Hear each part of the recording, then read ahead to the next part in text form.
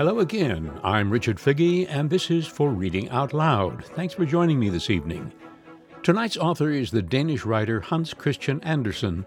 He was born in 1805. His father's mother said that the family was descended from nobility. This was a fairy tale. When Andersen was a child, his father used to read to him from the Arabian Nights entertainments. Aside from that, Andersen seems to have had a wretched childhood living in poverty. Abused by schoolmasters for his own good, feeling very much the outsider, it is small wonder that he found consolation in his own imagination and the writing of stories. He was also a keen observer of the world and people around him, and in the fantasy world of his stories, there's also often a dimension of social criticism. No wonder he hit it off with Charles Dickens when he went to England in 1847. They both had a profound sympathy and understanding of the poor and the underclass whose lives were stamped with abject poverty. I loved listening to my mother read Andersen's stories out loud to my brother and sister and me when we were children. Reading them now, I'm struck by their complexity and ambiguity, which seem to call on the reader to enter into a conversation about the stories. Sometimes he even comes right out to make it plain. At the end of his story, The Gardener and His Master, for instance, he writes, "I have told the story. Now why don't you think about it?" The Tinderbox. A soldier came marching along the high road, left, right. He had his knapsack on his back and a sword at his side. He had been to the wars and was now returning home. As he walked on, he met a very frightful-looking old witch in the road. Her underlip hung quite down to her breast, and she stopped and said, "Good evening, soldier. You have a very fine sword and a large knapsack, and you are a real soldier. So you shall have as much money as ever you like." "Thank you, old witch," said the soldier. "Do you see that large tree?" said the witch, pointing to a tree which stood beside them. "Well, it is quite hollow inside, and you must climb to the top, when you will see a hole through which you can let yourself down into the tree to a great depth.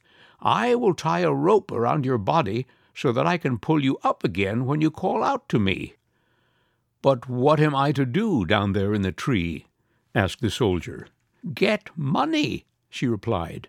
"For you must know that when you reach the ground under the tree, you will find yourself in a large hall lighted up by 300 lamps. You will then see 3 doors which can be easily opened, for the keys are in all the locks. On entering the first of the chambers, to which these doors lead, you will see a large chest standing in the middle of the floor, and upon it a dog seated, with a pair of eyes as large as teacups. But you need not be at all afraid of him. I will give you my blue checked apron, which you must spread upon the floor, and then boldly seize hold of the dog and place him on it. You can then open the chest and take from it as many pence as you please.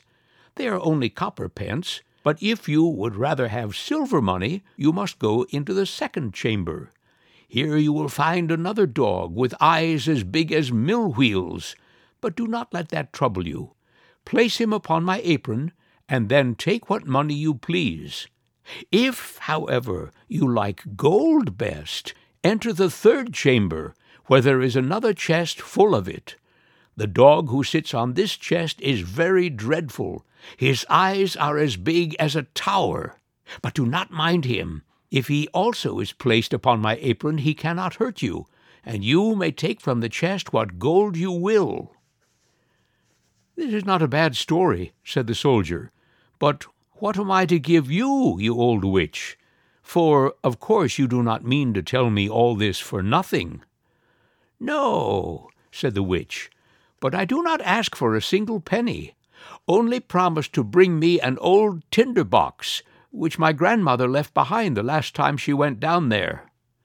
"Very well, I promise. Now, tie the rope around my body." "Here it is," replied the witch, "and here is my blue-checked apron." As soon as the rope was tied, the soldier climbed up the tree and let himself down through the hollow to the ground beneath. and here he found, as the witch had told him, a large hall in which many hundred lamps were all burning. Then he opened the first door. Ah! There sat the dog, with eyes as large as teacups, staring at him. "You're a pretty fellow," said the soldier, seizing him and placing him on the witch's apron, while he filled his pockets from the chest with as many pieces as they would hold. Then he closed the lid, seated the dog upon it again, and walked into another chamber. And sure enough, there sat the dog with eyes as big as mill wheels. "You'd better not look at me in that way," said the soldier. "You will make your eyes water." And then he seated him also upon the apron, and opened the chest. But when he saw what a quantity of silver money it contained, he very quickly threw away all the coppers he had taken, and filled his pockets and his knapsack with nothing but silver. Then he went into the third room, and there the dog was really hideous. His eyes were truly as big as towers, and they turned round and round in his head like wheels. "Good morning," said the soldier, touching his cap, for he had never seen such a dog in his life. But after looking at him more closely, he thought he had been civil enough, so he placed him on the floor and opened the chest. Good gracious! What a quantity of gold there was! Enough to buy all the sugar sticks of all the sweet-stuff women, all the tin soldiers, whips, and rocking horses in the world, or even the whole town itself. There was indeed an immense quantity. So the soldier now threw away all the silver money he had taken, and filled his pockets and his knapsack with gold instead. And not only his pockets and his knapsack, but even his cap and boots, so that he could scarcely walk. He was really rich now, so he replaced the dog on the chest, closed the door, and called up through the tree, "Now, pull me out, you old witch." "Have you got the tinder box?" asked the witch. "No, I declare I quite forgot it." So he went back and fetched the tinder box, and then the witch drew him up out of the tree, and he stood again in the high road with his pockets, his knapsack, his cap, and his boots full of gold. "What are you going to do with the tinder box?" asked the soldier. "That is nothing to you," replied the witch. "You have the money, now give me the tinder box." "I tell you what," said the soldier, "if you don't tell me what you are going to do with it, I will draw my sword and cut off your head." "No," said the witch.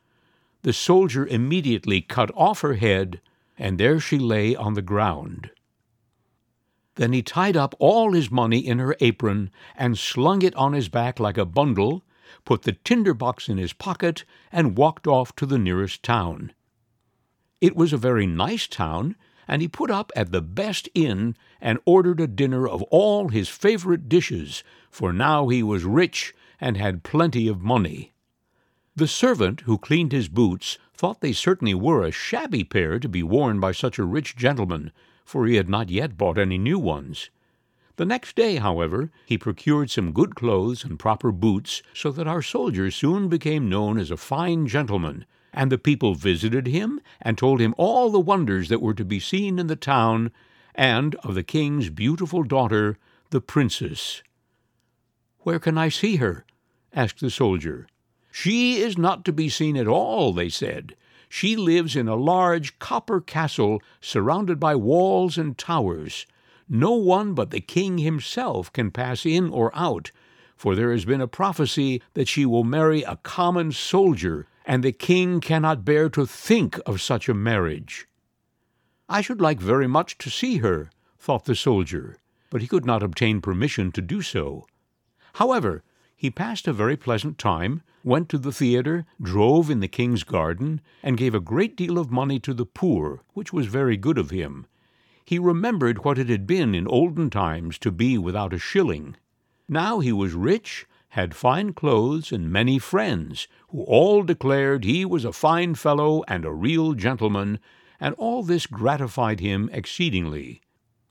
But his money would not last forever, and as he spent and gave away a great deal daily, and received none, He found himself at last with only 2 shillings left, so he was obliged to leave his elegant rooms and live in a little garret under the roof, where he had to clean his own boots and even mend them with a large needle. None of his friends came to see him. There were too many stairs to mount up. One dark evening he had not even a penny to buy a candle. Then all at once he remembered that there was a piece of candle stuck in the tinder box which he had brought from the old tree into which the witch had helped him. He found the tinder box, but no sooner had he struck a few sparks from the flint and steel than the door flew open, and the dog with eyes as big as teacups, whom he had seen while down in the tree, stood before him and said, "What orders, master?" "Hallo," said the soldier. "Well, this is a pleasant tinder box, if it brings me all I wish for. Bring me some money," he said to the dog. He was gone in a moment, and presently returned, carrying a large bag of coppers in his mouth. The soldier very soon discovered after this the value of the tinder box. If he struck the flint once, the dog who sat on the chest of copper money made his appearance. If twice, the dog came from the chest of silver, and if 3 times, the dog with eyes like towers, who watched over the gold. The soldier had now plenty of money. He returned to his elegant rooms and reappeared in his fine clothes, so that his friends knew him again directly, and made as much of him as before. After a while he began to think it was very strange that no one could get a look at the princess. "Everyone says she is very beautiful," thought he to himself, "but what is the use of that if she is to be shut up in a copper castle surrounded by so many towers? Can I by any means get to see her? Stop! Where is my tinder box?" Then he struck a light, and in a moment the dog with eyes as big as teacups stood before him. "It is midnight," said the soldier, "yet I should very much like to see the princess, if only for a moment." The dog disappeared instantly, and before the soldier could even look around, he returned with the princess. She was lying on the dog's back asleep, and looked so lovely that everyone who saw her would know she was a real princess. The soldier could not help kissing her, true soldier as he was. Then the dog ran back with the princess.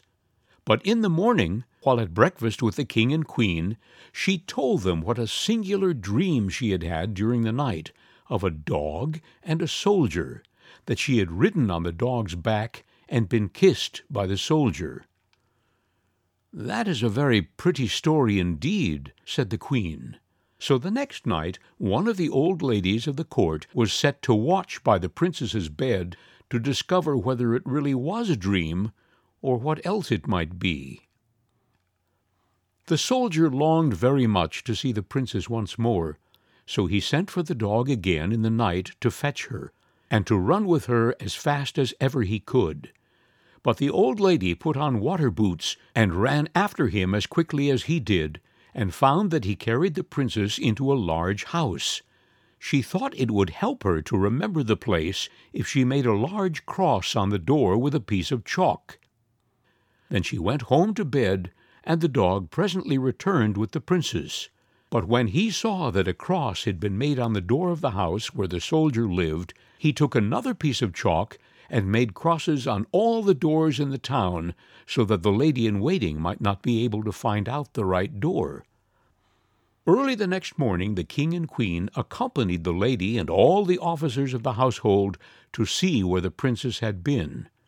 "Here it is," said the king, when they came to the first door with a cross on it.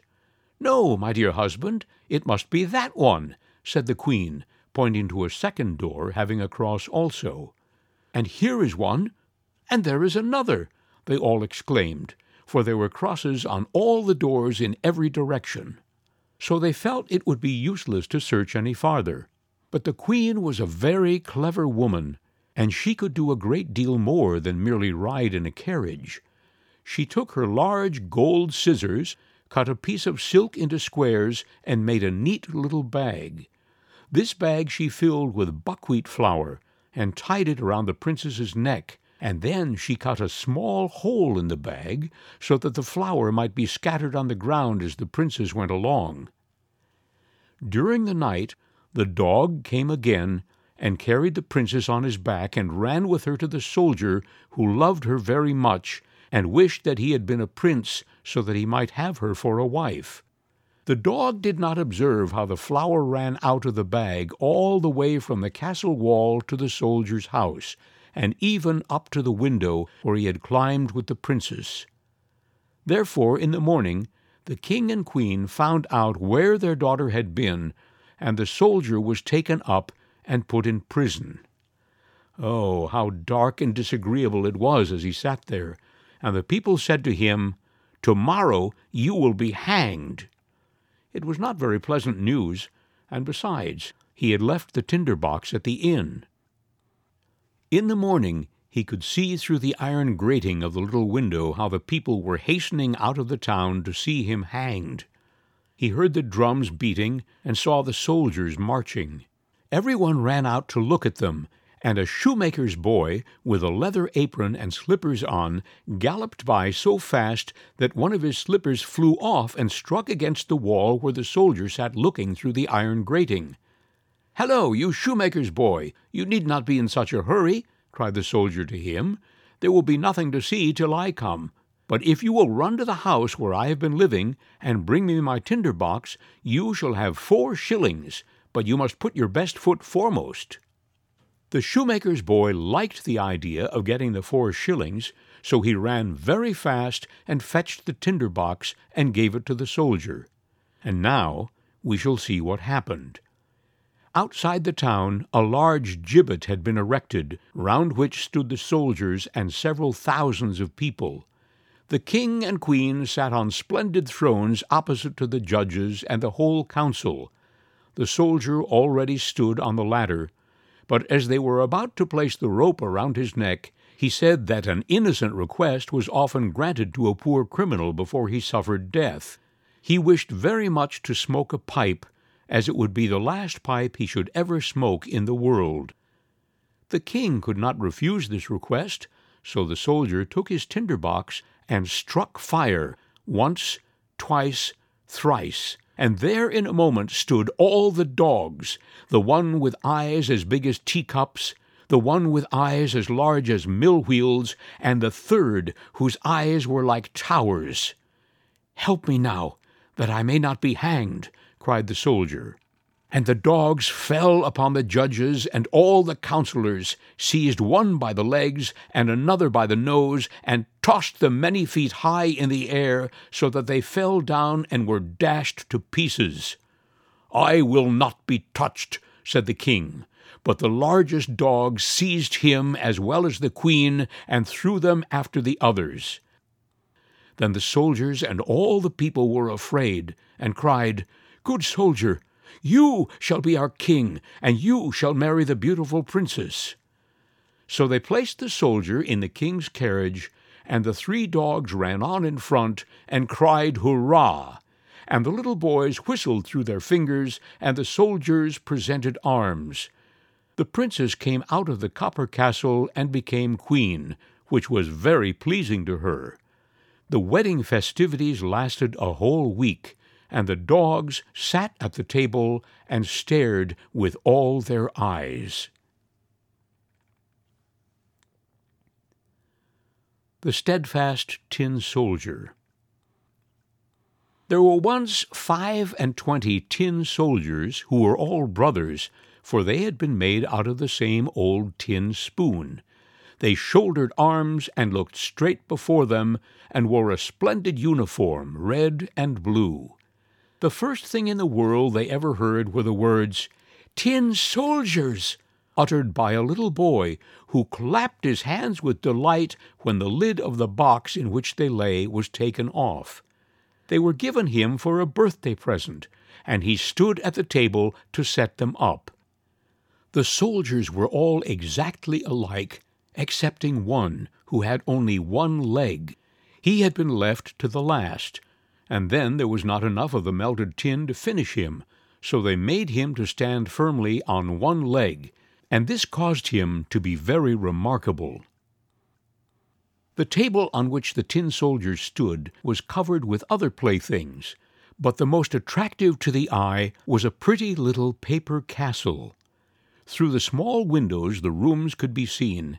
In front of the castle a number of little trees surrounded a piece of looking-glass which was intended to represent a transparent lake.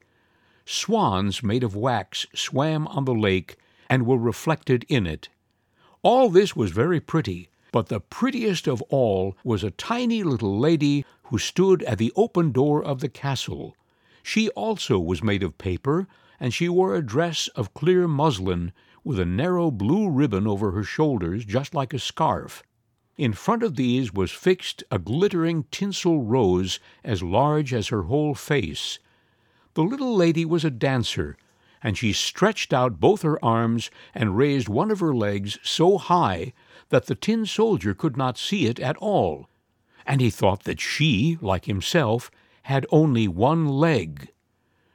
"That is the wife for me," he thought, "but she is too grand and lives in a castle, while I have only a box to live in, 25 of us all together. That is no place for her. Still, I must try and make her acquaintance." Then he laid himself at full length on the table behind a snuff-box that stood upon it, so that he could peep at the little delicate lady who continued to stand on one leg without losing her balance. When evening came, the other tin soldiers were all placed in the box, and the people of the house went to bed. Then the playthings began to have their own games together, to pay visits, to have sham fights, and to give balls. The tin soldiers rattled in their box. They wanted to get out and join the amusements, but they could not open the lid. The nutcrackers played at leapfrog, and the pencil jumped about the table. There was such a noise that the canary woke up and began to talk, and in poetry, too. Only the tin soldier and the dancer remained in their places. She stood on tiptoe, with her legs stretched out as firmly as he did on one leg. He never took his eyes from her for even a moment. The clock struck 12, and, with a bounce, up sprang the lid of the snuff-box. But instead of snuff, there jumped up a little black goblin, for the snuff-box was a toy puzzle. "Tin soldier," said the goblin, "don't wish for what does not belong to you." But the tin soldier pretended not to hear. "Very well. Wait till tomorrow, then," said the goblin. When the children came in the next morning, they placed the tin soldier in the window.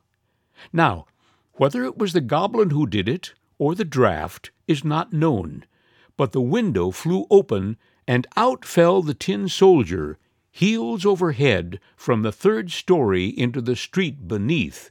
It was a terrible fall, for he came head downwards, his helmet and his bayonet stuck in between the flagstones, and his one leg up in the air.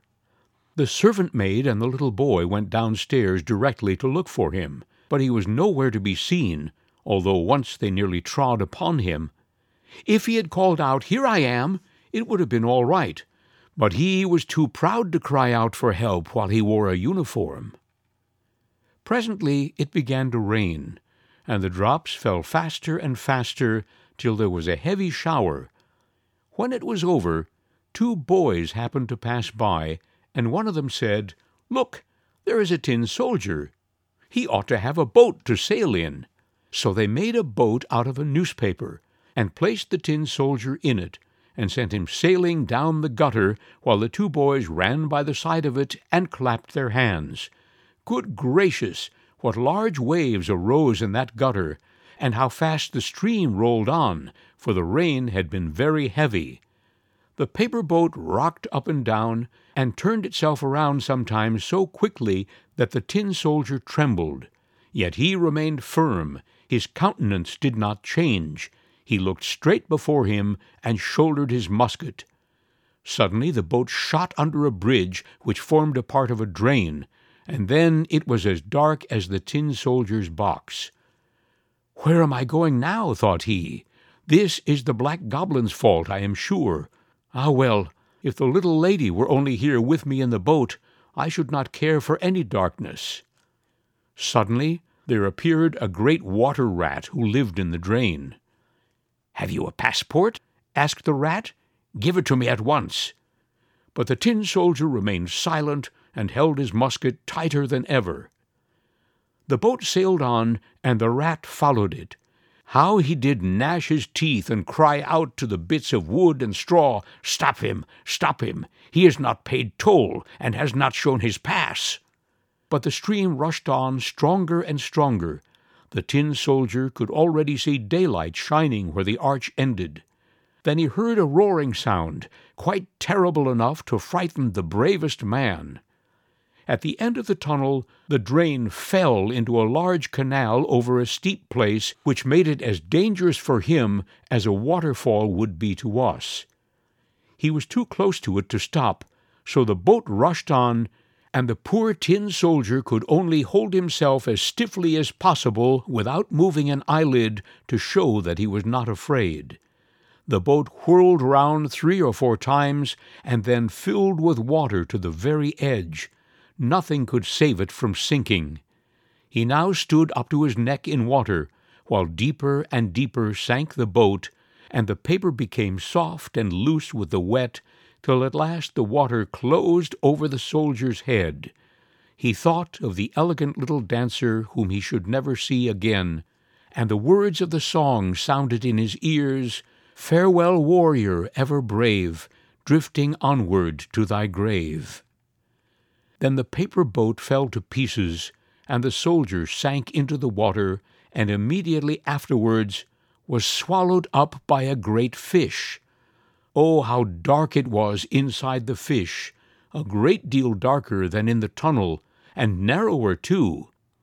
But the tin soldier continued firm, and lay at full length, shouldering his musket. The fish swam to and fro, making the most wonderful movements, but at last he became quite still. After a while, a flash of lightning seemed to pass through him, and then the daylight approached, and a voice cried out, "I declare, here is the tin soldier." The fish had been caught, taken to the market, and sold to the cook, who took him into the kitchen and cut him open with a large knife. She picked up the soldier, and held him by the waist between her finger and thumb, and carried him into the room. They were all anxious to see this wonderful soldier who had traveled about inside a fish, but he was not at all proud. They placed him on the table, and how many curious things do happen in the world! There he was in the very same room from the window of which he had fallen. There were the same children, the same playthings standing on the table, and the pretty castle with the elegant little dancer at the door. She still balanced herself on one leg and held up the other, so she was as firm as himself. It touched the tin soldier so much to see her that he almost wept tin tears, but he kept them back. He only looked at her, and they both remained silent. Presently one of the little boys took up the tin soldier and threw him into the stove. He had no reason for doing so, therefore it must have been the fault of the black goblin who lived in the snuff-box. The flames lighted up the tin soldier as he stood. The heat was very terrible, but whether it proceeded from the real fire or from the fire of love he could not tell. Then he could see that the bright colors were faded from his uniform, but whether they had been washed off during the journey or from the effects of his sorrow, no one could say. He looked at the little lady, and she looked at him. He felt himself melting away, but he still remained firm with his gun on his shoulder. Suddenly, the door of the room flew open, and the draught of air caught up the little dancer. She fluttered like a sylph right into the stove by the side of the tin soldier, and was instantly in flames, and was gone. The tin soldier melted down into a lump, and the next morning, when the maidservant took the ashes out of the stove, she found him in the shape of a little tin heart, but of the little dancer nothing remained but the tinsel rose, which was burnt black as a cinder. You've been listening to The Tinder Box and the Steadfast Tin Soldier by Hans Christian Andersen. I'm Richard Figge, and this has been For Reading Out Loud. If you're enjoying this series, please tell your friends about it. I'd be happy to add them to my subscription list. Drop me a line, if you will, at rfigge, that's R, F as in Frank, I-G-G-E, at worcester.edu. That's it for tonight. I hope you'll join me again next week. In the meantime, be well, be happy, stay safe. All the best.